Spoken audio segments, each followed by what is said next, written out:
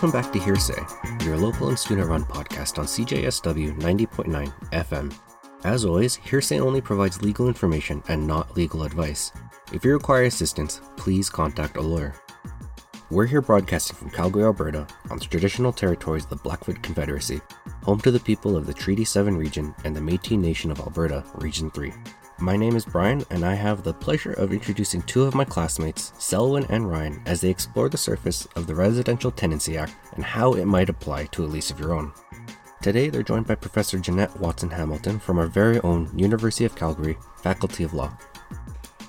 She's taught property law here for many years, including landlord and tenant law. She's been researching and writing about residential tenancy issues in Alberta on the University of Calgary's ablog.ca, which is spelled ABLAWG.ca.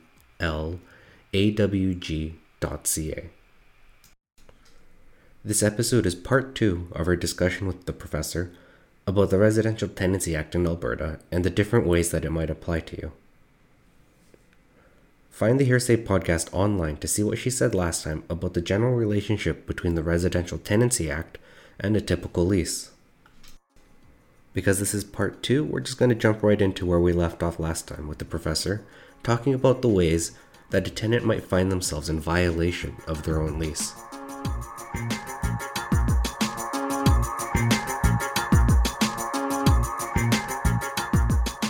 So there are a lot of ways a tenant can be in a substantial breach. In terms of what's in the Act, the first thing a tenant promises is to pay rent when due. Period. We've already discussed that. So that is the most common reason for a landlord looking to evict a tenant is not paying rent. But they also promise, they promise that they will not substantially interfere with the rights of the landlord or other tenants, which we've already discussed in the context of the landlord's promises. They promise that they will not do anything illegal in the rented premises. They won't endanger any people or property in their place or in the common areas. They won't damage the premises or the common areas. They promise they will keep the place in reasonably clean condition and not doing so is a substantial breach like everything else. And they promise to vacate at the end of the tenancy. So there's a lot of ways a tenant can be in substantial breach, which does allow the landlord to give them varying lengths of notice to leave or to go to court and get them to leave. So that's a pretty big discrepancy in terms of the numbers of things that are a substantial breach for a tenant. You mentioned some of the ways that a landlord can evict a tenant or get them to leave. Is there also asymmetry there? Is it easier for a landlord to terminate a lease than it is for a tenant? Oh, it is, because there's a lot of different things a tenant must do in order not to be liable to have their lease terminated. The landlord only has to maintain minimum housing standards. And that sounds like it's pretty easy to do for a landlord. Just no big public health breaches, basically. There actually are a lot of residential or a lot of rented premises that are probably in breach of the minimum housing standards, and that's mainly things like the size of the windows in a basement suite. If it hasn't been remodeled with that in mind, if it's just kind of an older house,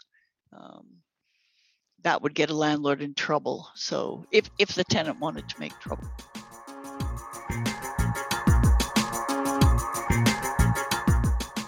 For more information on leases and the Residential Tenancy Act, you can take a look at the Leases and Agreements resources put together by the Centre for Public Legal Education Alberta. We'll drop a link to this in our show notes that you can find online later.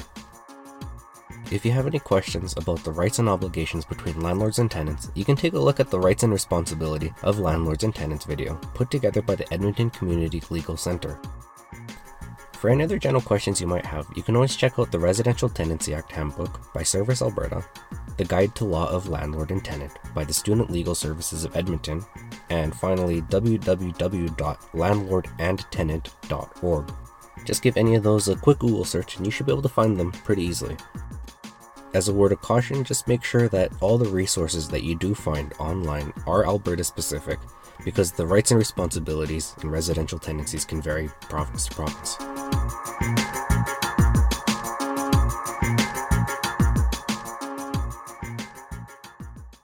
So we've been kind of hinting around what happens when things go sour in the landlord-tenant relationship, but let's dive into that a little bit more.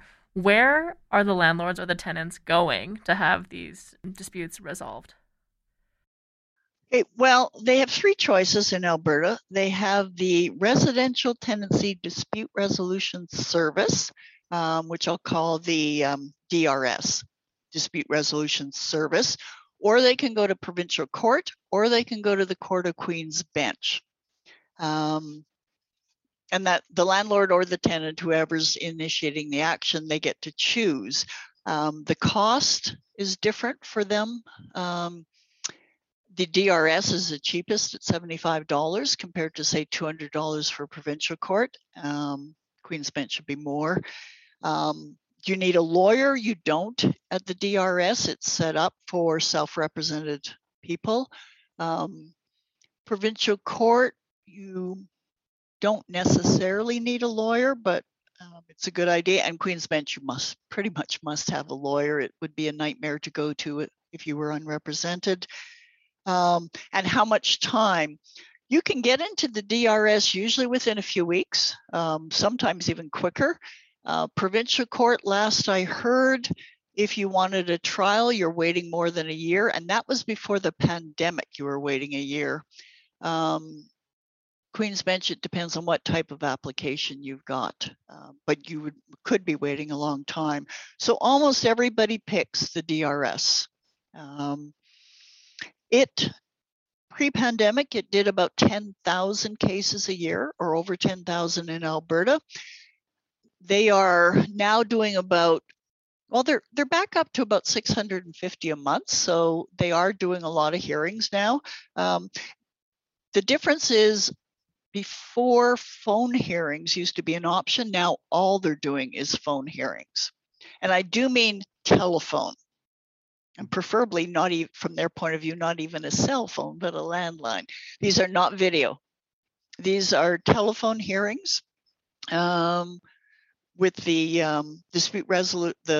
the tenancy dispute officer, the landlord, and the tenant, and whoever the witnesses might be. People have loaded their paperwork and evidence up to the DRS website, and so everybody goes there to view them. They've been doing this long before the pandemic required. My complaint, if you've read any of my blog posts, is we don't know what's happening in the DRS. We don't know if they're enforcing the law. We don't know how they're enforcing the law. Basically, they give their oral reasons to the parties at the end of a hearing. That's it. They've started publishing some of their decisions. They started in January 2020 and they went retroactive to put in 2019 ones, but they're only publishing less than 1% of their decisions. Oh, wow. And there's only a few tenancy dispute officers, well, really only two, that publish their decisions. So while we know what they're doing, we have no idea what's going on. I do hear things from student legal assistants, from our students that represent people, and there's also appeals sometimes to the Court of Queen's Bench or provincial court where it's clear that the law is not necessarily being enforced. But generally speaking, this rather non-transparent dispute resolution service is what's available and what people use. So if I'm a tenant and I'm unhappy with anything in my lease and I go to the DRS, I have no idea what's going to happen because I can't look at what they've ordered in previous situations. Well, I mean, you can look at, say, out of the 10,000, you can look at the 40 decisions that were published for that year. And there may or may not be something on, say, late charges for checks or things like that. Because things on CanLII don't show up on Google, I do try to write about our DRS decisions to put them on a blog so they do become searchable. and to comment on them and to set out the law. But sometimes it feels like, they're just very poor conditions in which to predict when you have less than 1% of the cases and basically 1 or 2 people are writing them and the rest aren't. It's very hard to know what goes on. Are there any limits on the things that can be ordered at the DRS? Yeah, the DRS has one major limitation, and that is that if the case involves a human rights complaint, so say termination is connected to a protected ground, such as disability, for example, or a constitutional claim, which is far rarer, then the DRS cannot hear it. You have to go to provincial court or the Court of Queen's Bench. And so I think what happens is that tenants who might have a human rights claim probably tend to drop it because they don't have a year to wait for it to be resolved. Even the Human Rights Commission, you could go there, but they're backed up. And is that a thing that's happened? So there's definitely some enforcement problems. Is that just because of COVID and the backup that has resulted, or has that always been the case?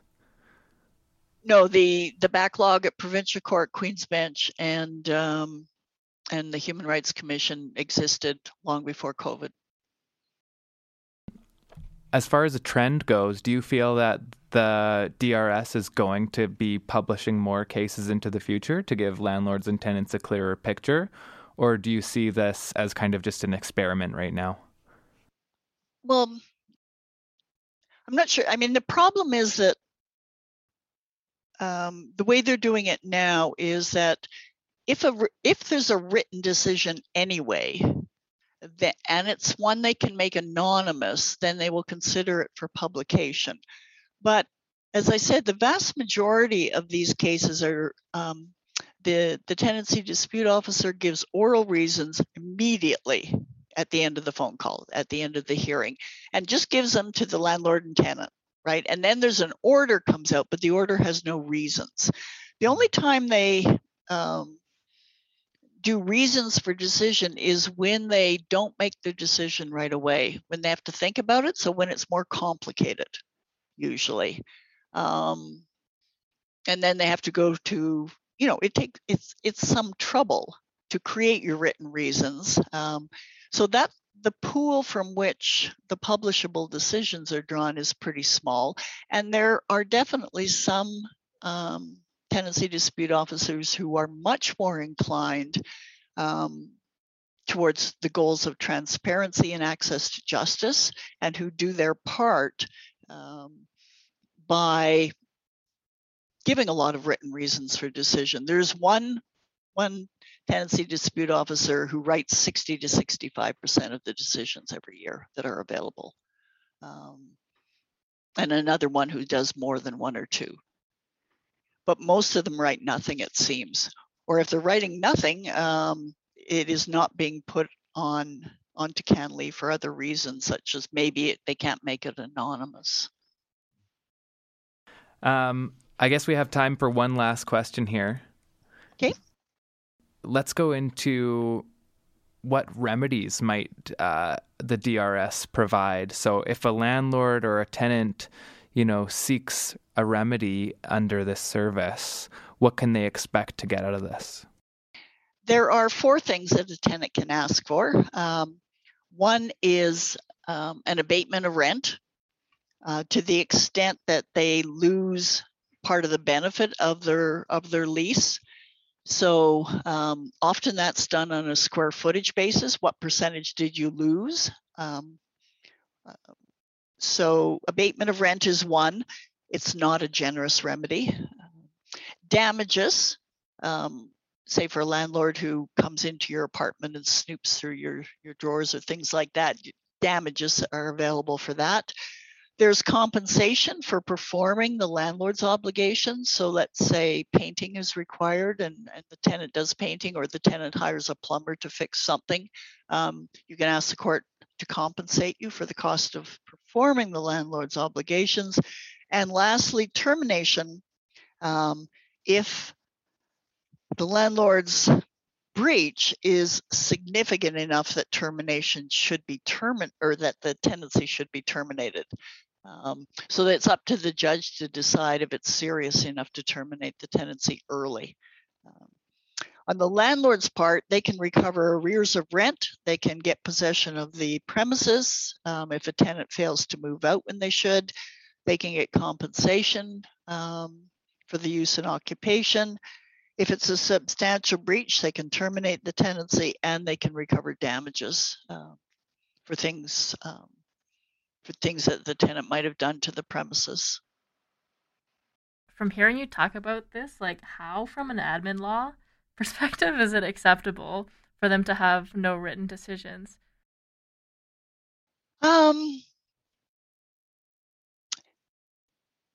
Admin law doesn't actually require written decisions of it. I mean, these are administrative tribunals. In Ontario, Quebec, and BC publish a lot of their decisions. BC probably publishes the most. But even in Ontario, it's a fraction, and it's really hard to tell what fraction it is. But if they publish, say, 18,000 decisions in 1 year, it's Ontario, and if you can find something that says, yeah, they heard 100,000 cases, I mean, nobody's good, and there are some provinces that do not publish anything. So if you're asking a court to review, all they would have is transcript. So they do have the transcript available, but those aren't published.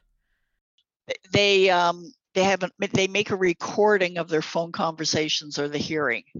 So you're on speakerphone, obviously, and the person who wants to go to court has to pay for a transcript of that recording. Oh, you have to pay for it as well. Are you allowed to record on your end, or are you told you're not allowed to do anything like that? I think you're probably not allowed, but that would be under the criminal and privacy legislation. You could with consent of all the parties, but and I'm sure the DRS gets consent of all the parties before they do it. I'm sure it's actually part of the application form. But no, it's one of my A blogs is about how expensive appeals are, and part of the problem is the transcripts. Yeah. So we're super out of time here. So thank you so much. This has been amazing. And I'm sure we'll see you around the school. Yeah, thanks for joining us. Okay. Thanks again, Jeanette. Glad to be there.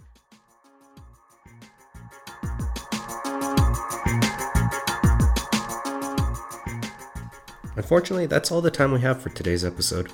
For further information on tenancy dispute resolution services, take a look at one of these help resources available online. Pro Bono Law Alberta, or PBLA, is a non-profit organization that promotes opportunities for free legal services to low-income Albertans seeking legal assistance. Check out the website to see how they can connect you with someone who might be able to help. You can also find out more about the residential tenancy dispute resolution process by Google searching residential tenancies process and clicking on the albertacourts.ca link. This site will help guide you through the process of dispute resolution in Alberta. The Residential Tenancy Dispute Resolution Service, or RTDRS, provides dispute resolution services for residential tenancies outside of court. Take a look online to see how to apply. They can be found online on the alberta.ca government website. Just Google search RTDRS Alberta, and you'll be able to find it pretty easily. As a reminder, make sure that any resources that you find online are specific to Alberta, as each province may handle dispute resolution differently. We hope you tune in next time to the Hearsay podcast by Pro Bono Students Canada. Thanks again for listening.